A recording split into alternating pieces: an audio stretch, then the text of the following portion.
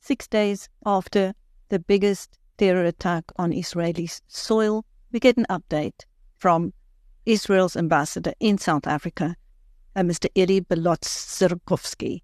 Welcome, Mr. Ambassador. Thank you, Chris, for this opportunity. What is the latest development, please? Well, at the moment in Israel, there are still counting bodies. We are still trying to identify some. Some were butchered to such an extent that it was impossible to see. There are thousands and thousands of people that are at the cemeteries burying their loved ones, their families, and people are very, very concerned about the fate of the hostages that were kidnapped, abducted to Gaza Strip by the Hamas. Among them, most of them are civilians, all women, all people, some of them Holocaust survivors, without any drugs, any medications, very young children, some are younger than 3 years old, young women, families. It's an absolute tragedy. It's a very, very difficult situation. Has there been any contact from Hamas? Well, we are not aware of any kind of contact. The Hamas has abducted them, and again, it was a massive attack on unprecedented scale. We are now counting about 1,300 to 1,300 victims. Again, most of them are civilians. And now our main goal is to prevent such attacks in the future and to dismantle the wide terrorist infrastructure that the Hamas had created in the Gaza Strip. I see that Israel has asked civilians to evacuate part of Gaza. How is that going? Well, we have asked civilians to move from the northern part of Gaza, which is the focus currently of the military operations. Our war is not with the people of Gaza. We don't target civilian population.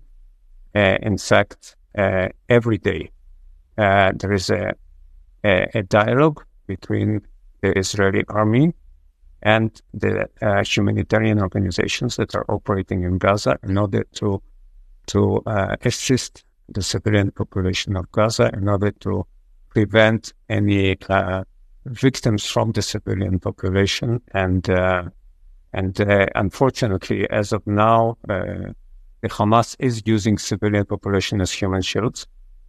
And there are victims that we deeply regret. But our aim is to prevent such attacks from repeating. We just cannot take it.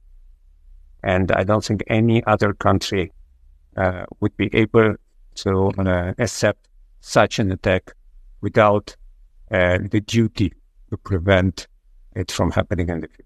I think many people would like to know, what is the story behind the story? Is it possible that another country could have been involved in the planning of this attack? A country other than Iran? Well, I think at the moment it seems that Hezbollah, the terrorist organization that operates from Lebanon and is supported by Iran, is supporting this attack. And also we could see the response from Iran. That was basically the only country in the world that congratulated Hamas on this killing of blunt killings of civilian population, murders and so on. They were the only ones that congratulated, and we believe that they had supported the Hamas in this operation. What is happening on the border with Lebanon at the moment? Well, it's a very tense situation. The Israeli army is prepared for any eventuality. We had some attempts to attack us from Lebanon. The There has been rocket fire. There have been attacks by infiltrators that try to penetrate into Israeli territory. These attacks have been repelled, but we are ready for any eventuality on the border. Can you tell me anything about mobilization of Hashid troops in Iraq towards Syria and Lebanon? Well, we are following closely these developments, of course. Again, we are ready. If anyone will try to attack Israel, we will repel this attack. It's absolutely certain. How far is Israel prepared to go? Well, Israel will do anything in order to defend its citizens. Again, we are not trying to attack civilians. It's not a question of retaliation. It's not a question of destruction. It's a question of dismantling of terrorist infrastructure of the Hamas, because what happened now was unprecedented. It was a great shock, and we cannot afford having such an attack again.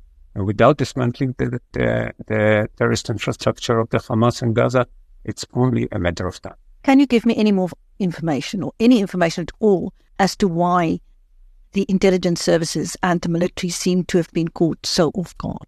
Well, I think now we are still in the middle of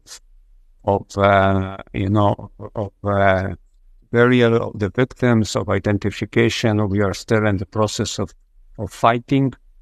So I think it's a bit too early to get into this issue, but definitely there is going to be a very thorough inquiry, and answers will be given.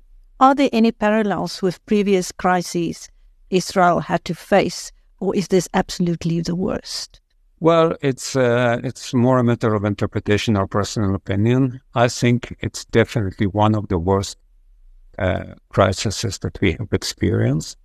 But as you know, Israel has gone through a lot through the 75 years of its existence. We had a lot of challenges in front of us. This is a major challenge. I don't underestimate the magnitude of it. But this is a challenge, and we will find the answers. We will overcome it, and we will continue to be a prosperous state of all its citizens. Do you think there could be a link between the attack and conflicts elsewhere in the world, like the war in Ukraine? I don't see any connection. I think what we saw in Israel, it was some people call it, and I agree with this. It was an attack with some sort of medieval cruelty, with butchering of women and children, and taking pride of it, recording it. This is something that is unprecedented, I think, in modern history, and I believe that it really requires condemnation by all free-loving people in the world. This is something that cannot be accepted. Absolutely cannot be accepted. Lastly, what do you make of South Africa's continued support for Hamas? Well, we were very much surprised to find out that there is a Hamas office in South Africa. This is, in my opinion, it's absolutely shocking. The Hamas was responsible for a murder of about 1,300 civilians now, and not only of Israelis, but also of people of many other nationalities. And the fact that there is a Hamas office operating freely in South Africa, in my opinion, it's completely unacceptable. Just where does this leave the future of Israel? Well, I think the future of Israel, Israel is a very small country, more or less the size of Kruger National Park. But Israel is a flourishing liberal democracy. and it has been developing very rapidly. It became one of the world's leaders in many fields like agriculture, like water management, cybersecurity, and very many others. And we will continue. We will continue on our path of development, of contribution to the Israeli citizens, of the contribution of the world citizens. In fact, just a few minutes ago, I received some photographs of kids from Kenya, from Ethiopia, from Namibia, who undergone surgery in Israel because they had very severe cardiological problems. And they were brought to Israel, they did the surgeries, and this morning they are returning back to their countries. And this is Israel. That's what we are doing. That's how we are contributing, and that's how we will continue to contribute. This event is terrible event. I can't I can't exaggerate the scope of the cruelty that was exhibited in it, and really we are all with the families of the people who lost their loved ones, and with the families of the people who have family members in Gaza. It's absolutely horrible, but we will continue. We will overcome, and we will continue to prosper, and we will continue to share our achievements with others, with other countries, with friendly countries, and so on.